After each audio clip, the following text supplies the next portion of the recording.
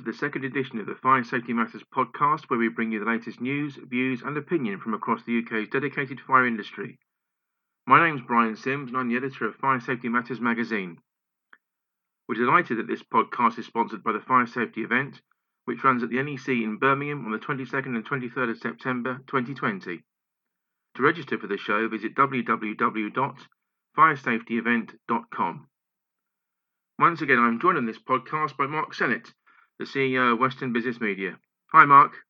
Morning, Brian. Great to be back. Really enjoyed the first episode, and this one's looking even better. We've got a number of speakers lined up and some big stories. So, what have we got lined up for everyone today? Good morning, Mark. Yes, we've got an interview with Ian Moore, the CEO at the FIA, which is great to have Ian on board, obviously giving his comment on what's happening in the industry at the moment. And also Salvi Vitozzi from Apollo Fire Detectors. Yeah, and of course we'll be joined for our regular legal update from Warren Spencer, who's Managing Director of Blackhurst Budd and has done more prosecutions under the fire safety order than anybody else. So, Brian, we normally start with covering a couple of key news stories. So, what's come to your attention this week that FSM have covered? Well, one of the main stories, Mark, actually concerns and actually straddles the two industries, if you like, security and fire. It's emanated from the Home Office, from James Brokenshire, the Security Minister, and he's written to Roy Wilshire at the National Fire Chiefs Council, as well as Ian Stevens from the Fire Services Management Committee, and indeed all of the chief fire officers. Why has he done that? Well, the main focus is to outline the additional support that central government's currently offering and affording to the fire and rescue services across the country during the lockdown. Yeah, and I read through that article, and there's a number of things they talked about, ways we work together. In the past, the FBU has been critical about firefighters having to work with the ambulance services too much. That goes back to the old dispute to do with firefighters paying pensions. So it's great to see that everyone's working together in this time of a national crisis. And also, he obviously outlines to Roy Wilshire the need to ensure that proper PPE is provided, doesn't he? And that frontline firefighters get relevant testing for COVID-19. So, good olive branch, I'd say, been offered by the government, and they'll certainly be wanting to get off on the right foot and the best possible foot with the NFCC and the FBU. Yes, indeed. The point about PPE, I think, is quite crucial, Mark. Of course, in the security sector, we've had the push for key and critical worker status for security personnel and emergency services personnel in general. And it's nice to see the government now affording the testing to frontline firefighters, some of whom have had to go into lockdown due to having symptoms of COVID-19. Yeah, it's an important story to start off with, but like a smooth transition, we can go into a bit more government news that I've spotted. It's almost as though we've practiced this, Brian. So the ASFP, the Association for Specialist Fire Protection, has welcomed the government's plans to reform building safety and to undertake a major review of the building regulations. It's a move that the ASFP feels is long overdue. So this article, we talk about the ASFP supporting the new Building Safety Bill and the new Fire Safety Bill. So, as part of the government's plans, they say they're planning to establish new regulators for building safety and construction projects, as well as establishing a new Construction Product Standards Committee. The ASFP says is looking forward to working with these new organisations to further improve the safety of the built environment. Robert Jenrick, who's the Secretary of State for Housing, has also declared a major holistic review of the building regulations will be undertaken, which will result in the development of a new digital-based document. This full review process is expected to take about 5 years to complete, so not going to be a quick task. And the Secretary of State has also announced that there'll be further revisions to approved Document B, and these will be published in May. Long overdue, and we've been waiting for these findings for a while. This will mandate the use of sprinklers and consistent signage in new high-rise flats over 11 metres tall. So ASFP have had their say on this, and their CEO, Noah Rowan, who we know well, he said in a quote, "We hope the establishment of a new building safety regulator will greatly strengthen the enforcement regime across the entire built environment and welcome the move to design to improve oversight of product and third-party certification standards. Changes in the building materials and construction processes have transformed the way in which our building stock behaves in fire, and poor workmanship and light touch enforcement of the building regulations has frequently resulted in buildings that offer poor levels of fire protection."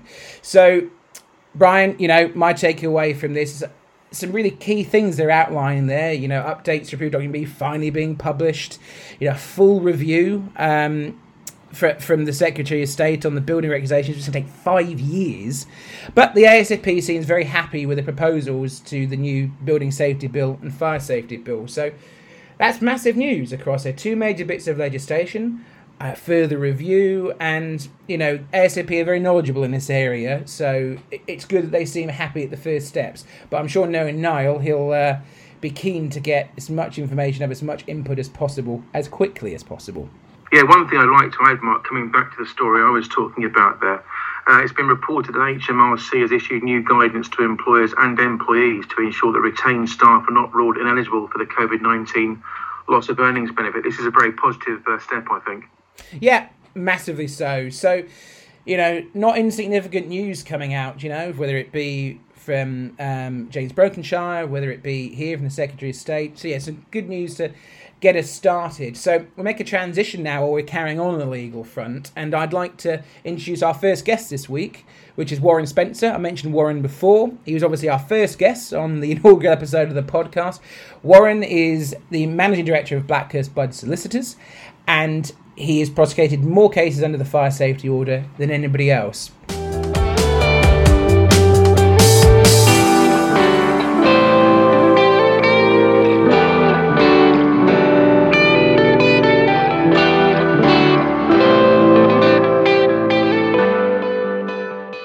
Morning, Warren. Great to hear from you again. How are you?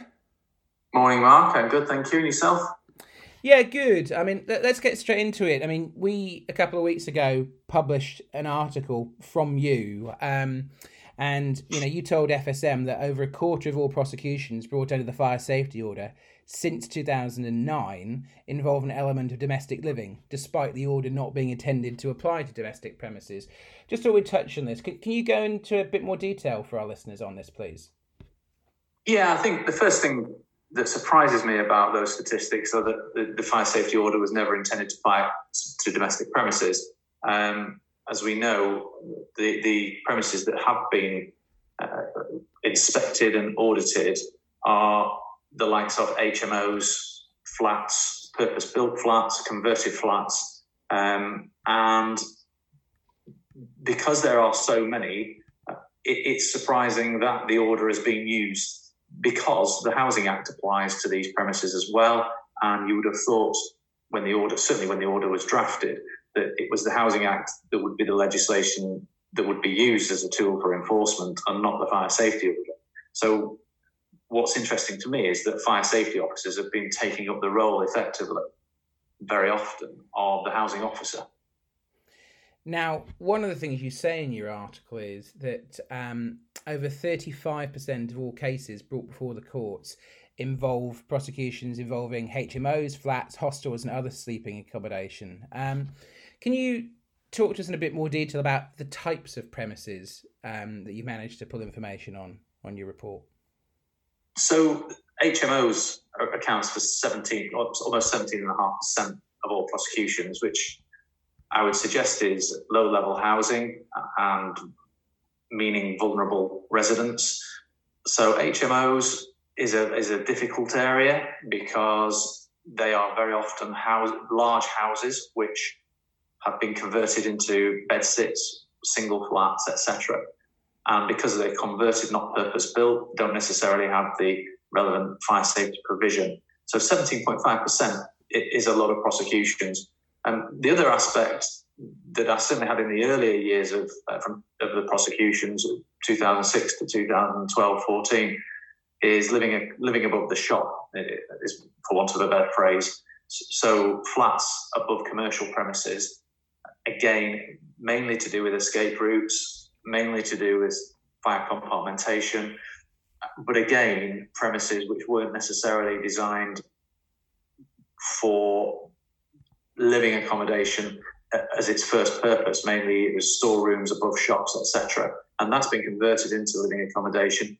People living in those accommodation, again, low-level housing, and again, very often vulnerable residents. And those are the sorts of prosecutions that I was doing week on week from 2006 to 2012-14. And that aspect, I think, is not really what the fire safety order was about when it was drafted in 2004. Now, just for those people that aren't clear, obviously you've done some extensive work on this. How have you managed to compile these statistics? Where have you got the information from? Two sources. The government, since 2009, have produced figures in relation to their enforcement. So enforcement covers the issuing of enforcement notices, the issuing of prohibition notices, and prosecutions. And that's freely available. That information is freely available. It's not in the best format, and you kind of have to analyse it a little bit deeper than just looking at the spreadsheets that the government provide. The second source is my own recording of cases. For some reason, I don't know why, I started recording everything about my cases in 2006 on a spreadsheet, and I've continued to do so. And so now that I've got some real data in terms of volume, sort of 200 odd cases, it's easy to reference my findings against the government statistics. And of course, the government statistics don't tell the whole story, because they only started collating in March 2009 and publishing in 2010. So there's a little bit of a 3-year gap in the government statistics, but they outline the types of premises that have been prosecuted, the articles under the fire safety order which have been prosecuted, i.e. the offences. And now, of course, we've got the government statistics on the audits of the fire services themselves and how they operate and how good they are at enforcing. So there's good information out there from the government. However, it's not in the best format, and I think it probably needs refining as to how it's reported to get some consistency across fire services across the country. Now, obviously, on the first episode of the podcast, you're one of our featured guests, and we're thrilled that you're coming back every episode now to give us a legal update and share statistics like this. But we were talking off air a moment ago about the fire safety bill, following on from our conversation last time, and you shared with me that you were a bit concerned that it could be said that the review, the fire safety bill, is almost a reaction to Grenfell rather than the review of the fire safety order that needs to be. I thought it was an interesting thought process you had there. Could you share your views on that with our listeners? Well, of course, the first thing to say is it's early days, and the first aspect of the fire safety bill that's been published relates to an area of the order which has been confusing from the start, and that is fire doors. It's also gone a little bit further to introduce the concept of the structure of premises and things attached to the structure, which obviously I think it relates to cladding and is a direct result of the Grenfell disaster. What I am concerned with, and I'm anxious that it doesn't happen, is that the order is simply reviewed in the light of Grenfell. Obviously, we've got to learn lessons from Grenfell. I don't disagree with that. But the order is in October is going to be 15 years old, or 14 years old, sorry. And there are parts of it that need refining. And my concern with, for example, the Hackett report was that the original draft that was produced kind of suggested wholesale changes to the industry. And then the final draft, in my opinion, was watered down to apply to complex buildings, 10 stories and above, etc. So I'm really hopeful that this review is not just dealing with the consequences of Grenfell, but also looking at the order and the areas it needs to look at. Because, as I point out in the article, purpose-built flats only account for 4% of all prosecutions, so that's a very, very low number. And to start devising legislation around one particular type of premises, i.e. purpose-built flats, high-rise flats, I think would be a missed opportunity, especially as there are a limited number of these flats. I don't in any way try to play down the importance of safety in those buildings. I'm merely pointing out that there are other buildings with safety issues as well. So, Warren, obviously, moving forward, just as I said, you're back with us recurring, and we'd like to get questions from you, from our audience. So if you'd like to send in questions to Warren for the next episode or future episodes, you just need to go to Twitter or LinkedIn and use the hashtag FSM podcast. But in the meantime, Warren, how can people get in touch with you if they want to drop you a line in the meantime? A lot of people get through to me on LinkedIn. I will usually accept any invites from people within the fire safety industry, and I produce articles. I have my website, firesafetylaw.co.uk, which I have blogs on and articles like the article we've been talking about this morning. Obviously, if it's anything legal that you want legal advice on, I'm a firm called Blackhurst Budd, which is based in Blackpool, and I can be contacted by Googling Blackhurst Budd Solicitors. And if you want to find out more information on the article that we've run, just go to the FS Matters website, the Fire Safety Matters website, which is www.fsmatters.com, and just click on the features tab and Warren's article will be right at the top there. Well, thanks, Warren, and we look forward to seeing you again on the next episode. Thanks, Mark. Stay well.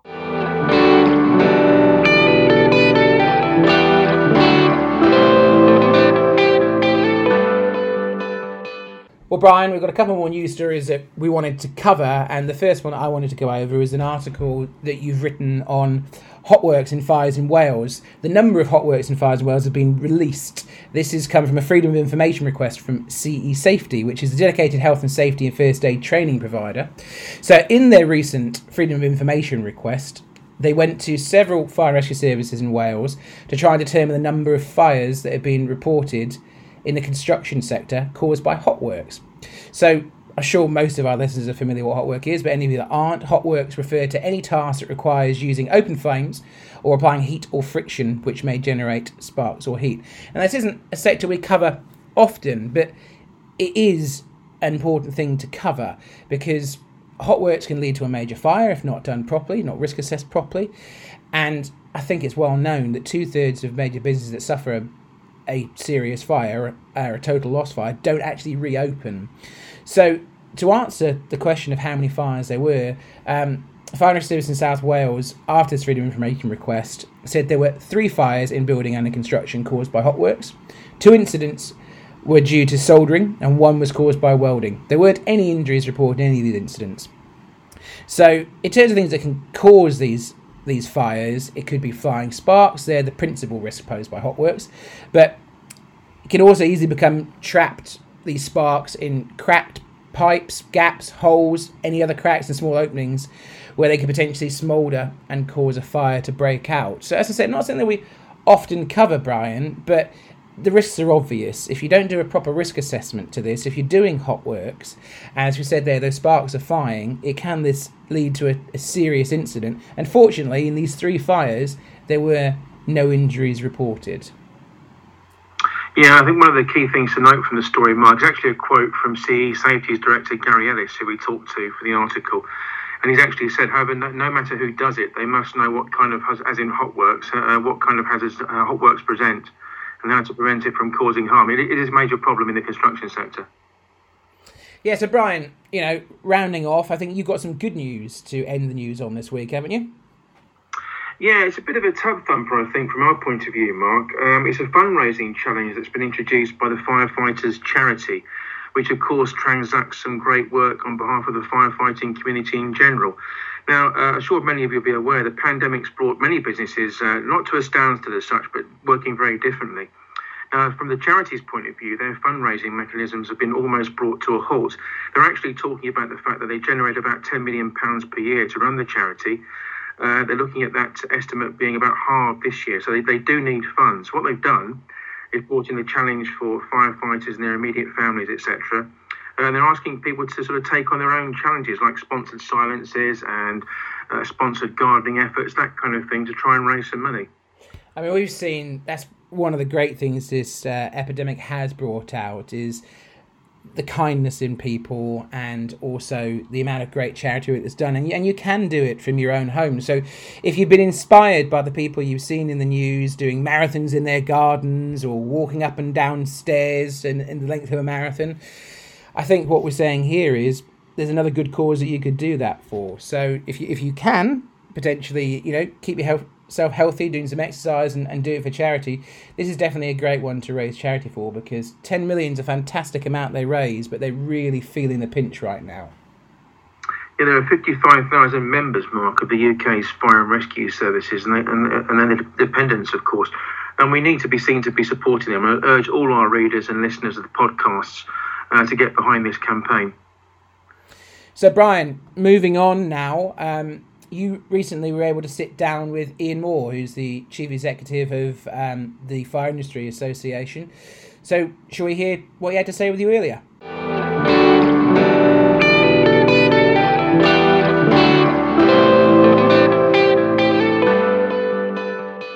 Our next interviewee on this edition of the Fire Safety Matters podcast is Ian Moore, the CEO at the Fire Industry Association. I chatted with Ian about the FIA's all-new innovation forum and online CPD, but first we discussed the key topics of professionalism and competency in the sector. So Ian, there's much talk about raising the bar on professionalism in the fire industry at the present time, and also about the issue of competency. What's your take on this? Competency, I suppose that's the in buzzword, isn't it? I mean, Hackett report, if I remember rightly, I've done enough presentations about this. 152 times she mentioned in the report the word competency. So quite clearly there's an issue with it, or a perceived issue. I happen to think there is an issue, but it's not news to us. I mean, I don't really know much about the FIA, but we, as part of our joining criteria, have third-party certification as a must for all companies, because it is about raising the bar on professionalism. It may annoy a few people saying, well, I don't believe I need to have a third party to tell me I'm good. But really, it's about defining competency. I think we all like to think we're competent in some areas, or a lot of areas, some more than others. But, it's about defining it. So I think what the industry have done pretty well in the competency steering group is about what looks good. And basically, it's a chart of individuals, companies, and the proof, as in the definition of competency. So you end up with companies, and the easy way, I suppose, to do that at the moment is third-party certification, but it must be relevant in the relevant areas. And also individuals. We set up an awarding organisation way before Grenfell anyway, because we always felt that it's, bordering on being farcical that people are not qualified to work on fire safety systems. And absolutely anybody can walk into a building, they can risk assess it, they can install it, they can commission it, and they can maintain it without any qualifications, which we've never felt is the right thing to do. So we've made a start in one area, which is the fire detection alarm. We're going to move into other areas as we go along, to do with portables and extinguishing systems, and maybe even risk assessment further down the line. So qualifications of individuals, third-party certification company, really puts you in line with starting to raise the bar on professionalism. And you look at people like GasSafe or Corgi registered, as it was in old money, that we remember, us old people, that you've got to be registered, and yet they don't have a fire safe equivalent. And that's really what we're striving towards. But we're putting the pieces into place, and government post Grenfell unfortunately took that tragedy to make people be aware of the fact of this competency issue. And I can see us rapidly increasing our level of professionalism. We already have fantastic people, whether they're qualified or not. It's a matter of actually then starting to put some qualifications and labels behind people to define that competency. Does that kind of cover that, Brian, for you? That's fine, thank you. And you mentioned the government there as well. And of course, they've put forward this new fire safety bill recently. What's your take on that one? Yeah, we've been pretty heavily involved in that. And this is kind of the other arm. We run under 7 councils, and the risk assessment of fire engineering is a real concern with this one. Let's talk about risk assessment. I think, because I've been discussing it, funny enough, this morning with the Home Office again, and we had quite a long meeting last Wednesday. A pretty collaborative approach using NFCC, Home Office, MHCLG. So all stakeholders, not just FIA members. It's been opened up to many others because we wanted everybody's view on this. But it seemed like they were looking to retrospectively put cladding into the fire risk assessment, basically making the statement that, to clarify, that cladding and fire doors sets should be in. Now, fire doors have always been in, and I think it's generally accepted. There is an issue to do with checking them, of course, with access to buildings, because if you put a warrant together, I mean, the end game is you kick in the door if they don't answer or to reply to the warrant, so they can inspect the door that you've just kicked in and said it doesn't comply. So you've got to be practical about how this all works. But the big discussions we're having with Home Office really at the moment is about, again, the word competency comes in, because if you're competent, you also know what you're not competent to do. That's all part of the definition as far as we're concerned. So most fire risk assessors, and I'm not being deriding of anybody here, most do not know how to test for cladding to see if it's compliant, not compliant, i.e. doesn't catch fire. And therefore, with risk assessments, you can't suddenly retrospectively turn around and say, well, for the last 20 years, you should have been doing it, therefore you're to blame. And there's been a few cases of fire rescue services taking people to court about these things. But the Home Office this morning actually reassured me that it's not the case that they're just looking to retrospectively turn around and saying you were responsible for that. It's a matter of moving forward, and that's really what we're all trying to do.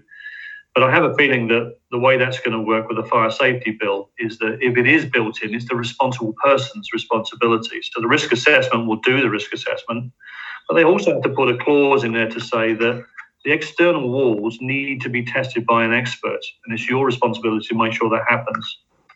So, yeah, I think the bill is good. It's trying to move with the times. There's a lot of practicality issues that we're trying to work on, and we've done quite an extensive reply, which we're just having checked at our board level because I want everybody's input into this, and that will then go forward to the Home Office as our comments. But we are engaging, I'd say literally this morning at 9 o'clock, I was on the line for about an hour with the Home Office, talking about various issues of it, and they are very receptive to views, which is good. I think it's a sign of the times now that people are listening to each other about their views on legislation and the way forward. And I think it's a good piece of work. We're much in praise of it. However, like all things, it does need some fine tuning, and that's exactly what we're working on at the moment. Okay, so moving a bit closer to home now, and you've recently set up an innovation forum at the FIA. Can you outline the reasoning behind that move and the basic aims of it?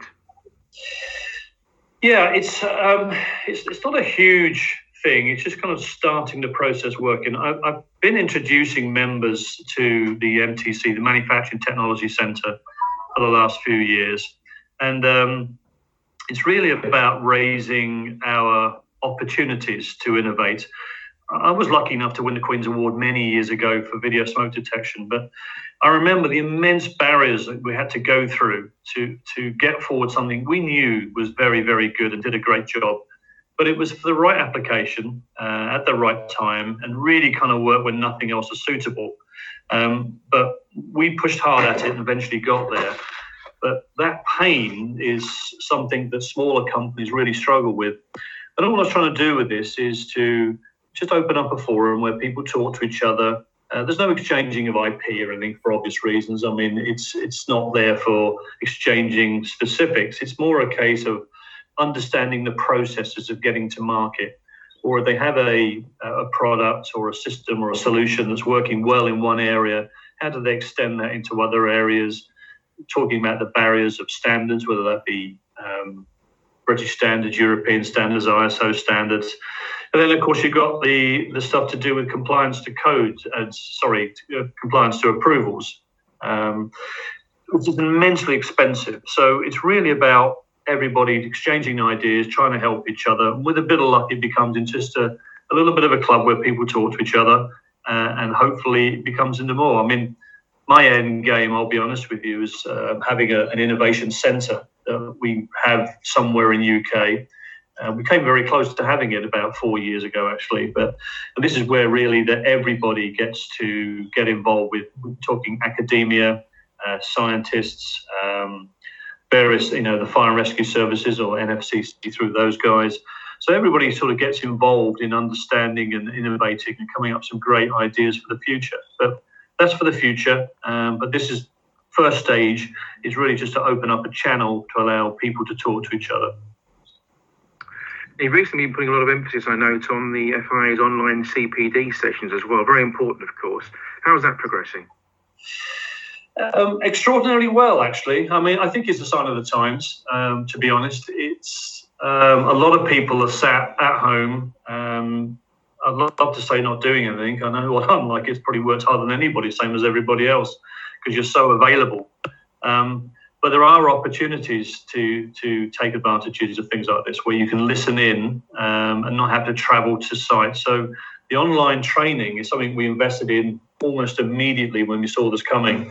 And we've invested heavily with time and effort to make sure the platforms are working well, loads of beta tests. And we tend to run these with one person presenting live, and we have another person, as usually one of our technical managers, sat online taking care of the chat lines. We can't open it up because it will just be a melee of questions coming across, which makes it very confusing. So the CPD subjects, we're trying to be as interesting, as wide as possible. We're inviting industry experts to come in. We still have to set them all up. We still have to have our technical managers online. So it's quite a lot of effort to do it. There's no less effort to do this. But what it makes it is quite accessible. And we've been working with our colleagues in the Fire and Rescue Service as well, who are listening into these CPDs. We actually had one last week with over 165 people on, and we didn't appear, from what we've seen, to have any issues technically, and also the content seemed to come across very, very clearly. But this maybe is the new normal. I'm sure people will go back to classrooms because of the integration, I suppose, with the trainers and other people. But it's certainly an opportunity for more remote people. I mean, even overseas training, maybe some people in far-flung parts of the UK that can't get into our Hampton office or to a local hotel where we're doing these courses in. So I think we've been, necessity being the mother of invention here, we've actually pushed ourselves into doing this, and it's working out really well. And the subject matters are proving to be very, very popular. And last month, you reached a milestone, it's a difficult one actually, of 900 FIA member organisations. Tremendous effort on the organisation's part. Thank you. What's the target there, Ian, going forward? I mean, I think everybody puts indicative targets. It's something you put down. I mean, the logical one is 1,000. But it's really about what it gives us. I think you have to be careful you don't sort of just go after members for the sake of it. One, I say there is already that professional barrier in the way that they're all professional companies, as in proven to be professional. So lots of people that don't have third-party certification are professional companies, but those that do, we accept because they are defining that competency. And the more members we have, the more expertise we have to call on. We have hundreds of working groups in different areas, and the wider we go with the more depth, the better we have in the way of information, data, etc. And we get more revenue, but as not-for-profit, we reinvest that into research projects. So obviously, the more money we get, the more we can invest into research. We've done some absolutely fantastic research projects of late. A little bit quieter at the moment based on where we are financially as a whole industry. But also the lobbying power. When I ring and talk to some MPs saying I represent basically 1,000 companies, they're going to listen. And we're finding that at the moment, that the doors are open to us in very many levels, all the way up to the Fire Minister. We have a meeting coming up with very soon to discuss the issues of the industry and represent it. So we still operate under our councils, so we're still very focused. So we know that we're talking specifically at a meeting about, say, extinguishing or fire engineering. So we do structure them that way. But if we grow any bigger, we'll probably end up making more councils so we can keep the focus and keep the number of people supporting it. So we have individual technical managers on every discipline, very, very highly trained people. So yeah, we're looking to grow like everybody else, but it's for the right reasons. And just to close in, I'm sure lots of individuals and companies indeed have got questions, key questions for the FIA at the present time under the lockdown scenario. What's the best way for them to get in touch with you? The website has a lot. We've worked extensively on this COVID-19 and what it actually means. A lot of information comes out for government, and it's the clarity is usually issued, trying to say, what exactly does this mean? And we've tried very hard not to try and clarify what the government is saying. So we've actually gone to them and asked them to make a statement. So it's not our interpretation, because the pitfalls on that, you can probably imagine, are quite awful. It could even be legal issues if we're actually telling people it's okay to do something when it's not. So we've just basically constantly gone to the government. We've got statements from various people at very high level. Even the Secretary of State, James Brokenshire, sent us a letter through, which we put up there. They described what we're doing, what the manufacturers of key equipment are doing. So it's about getting information, and you can get that information on our website, which is fia.uk.com. Excuse the plug. But everything is there. There are contact details for people to come through, and we are fully operational. We do have some staff on furlough like everybody else, but all of their work is being covered, and we have an incredibly diligent, hard-working crew of 10 people still answering all questions coming in and supporting, and not only members, but also public coming through with lots of questions. But all those numbers are up on the website, all the email addresses, and by all means, give us a call at any time. Fantastic, that's great. Thank you very much, Ian.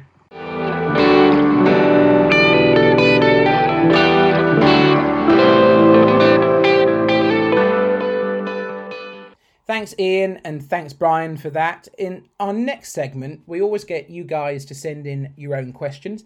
And for the next edition, we'll ask you to send in your questions once again using the hashtag FSM podcast. We're delighted today to be joined by Salvi Vitozzi, who's Regional Sales Manager for the South East at Apollo Fire Detectors. Morning, Salvi. Thanks for joining us. How are you? I'm fine. Thank you very much for having me. So, we want to get straight into this. I know Apollo have got a lot of things in the product pipeline. So for those that aren't familiar what's coming next for Apollo, can you tell us what's next in your product pipeline? Yeah, certainly. So as you said, we do have a bit in the pipeline. Obviously, current situations, that's taken a bit of a hit for future projects, like a bit of a delay. But right now, you may have seen already, we've just launched or relaunched our 3-channel I/O. So the standards changed, and the predecessor model had to be reworked and revamped. And so it's now gone through all its approvals, all its passed, and now we're in a position where we can relaunch it. As you know from the product, gives you one address and then 3 different I/O channels, which helps stuff like sprinklers or fire dampeners and situations like that. The other one that we're excited about is a whole new product for us is an RXpander range, our hybrid range. It's our multi-sensor. So we have a heat, we have a smoke detectors, but now we have our multis, and that will complement with the standard bases and any of the AV bases as well. And speaking of Expander, not all of our listeners and readers of Fire Safety Matters are going to be familiar with the unique selling points, the USPs of Expanders. Can you tell us a bit more of the USPs, and also what kind of locations can it be installed in? Okay, so Expander is a hybrid system. So it utilizes both the best worlds of the wired market and now the wireless market. So it has all the benefits as said for the wireless. So you've got your quick installation. You've got demountable buildings where you can't run cables to, and also stuff like heritage sites where the radio signal doesn't really like going through the really thick walls. But because it's a hybrid system, we're finding quite a lot for schools like it a lot as well, so they can run a normal wired system within the school and then, as I said, add the demountables as needed. We're also finding a very unique scenario with it at the moment with high-rise buildings. So post Grenfell, and I appreciate I did listen to your podcast before, a lot of people are now doing temporary fireworks. So what they're doing is they can't enter the actual dwellings. They're putting in expanders so the engineers can enter as and when they need to. So it means the speed of installation, ease of installation, and minimal disruption to the end user as well, whilst still maintaining a wide system for the main building. Now, before this podcast came out, on the first episode, we asked people to use the hashtag FSM podcast to get their questions in. And one of the questions that came in was just asking for a little bit more information on kind of case studies and locations where Apollo's kit's installed. So for those of our listeners, the fire safety managers, the people with purchasing power, can you give us a couple of interesting case studies of where Apollo has worked? Yeah, well, as you can imagine, being who Apollo are, we're in all sorts of vertical markets and sectors, from schools through to small little retail units. And obviously to list them all, it's going to be too long. A couple of nice ones that we've had recently, touching back on the expander we've just spoke about. So we've done Kent and Canterbury Hospital, where they upgraded an area of their hospital because the fire alarm system wasn't up to standard. So they've upgraded it. But because it's always a 24-hour operation, they couldn't have any downtime to run cables. So Expander was the use there. That was surveyed at the very end of last year and ordered at the very beginning of this year. And then one of our flagship projects is 22 Bishopsgate in London. It's the site that has the most Soteria devices in it. Obviously, it's a 62-storey building, and right now in its shell and core, it's up as the highest Soteria products. Obviously, we've still got the fit-outs to do, so the exact numbers, I won't even fathom a guess on how many devices will go into that building. But yeah, we cover all different markets internationally. You can look at our case studies online. You know, we do oil sites, we do harbours, we do airports and so forth. So the list is quite long. Well, I'd be remiss if I wasn't able to ask you about how, you know, the current COVID-19 pandemic has affected you. How are you guys coping? Is your headquarters obviously down in Havant? What's been the knock-on effect for you guys? Are you still manufacturing? Are you still fully operational? Yeah, before I go into that, from everyone from Apollo, we'll send our deep and condolences to everyone affected by this. You know, it's a hard time for everybody from a business point of view and also a personal point of view. But from our point of view, we're always committed to keeping people safe from fire. You know, we have taken the appropriate steps within our operation to ensure the safety of our staff. So we've increased our social distancing with the building. I've been told that we've also done a one-way system around the building so staff don't overlap themselves in corridors. But all this is happening. We are still able to process and ship orders as normal, whilst obviously implementing all the health and safety in question. Our supply chain hasn't been affected even from the beginning of this, which is good. You know, the good thing is that we're in Havant, everything's made here in the UK, so that's all good for us. We're holding additional stock of key components. So again, production isn't an issue when it comes to that. And we are looking to hold a little bit of buffer stock. However, the longer this goes on and the more social distancing we're having to put in, that may be affected. But right now, we're fine. The only downside about this whole COVID thing is, Apollo's been doing this for 40 years. This is the biggest single challenge Apollo's seen, both to protection of staff and to provide the industry and our customers of what they need. So we are well, we are good. All, like everyone else is, all non-essential staff are working from home, and only essential staff are going into the building, like the production team. And we're simply adhering to the government's guidelines, and we're heeding what they're saying to us.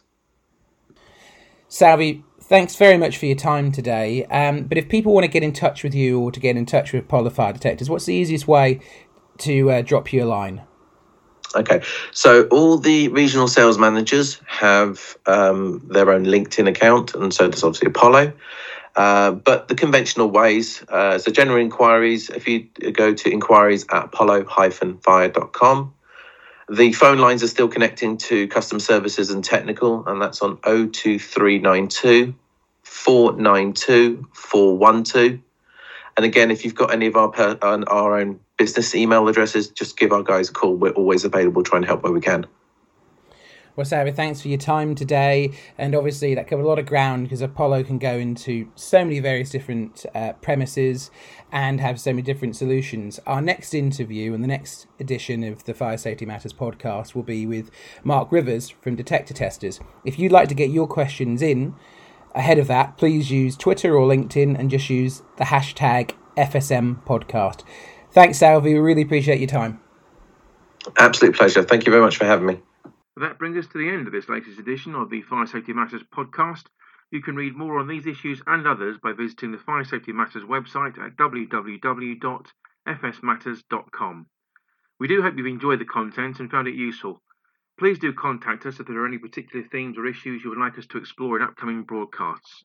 You can do so on Twitter by using the hashtag FSM podcast. Make sure you follow us on Twitter at FSMatters_MAG.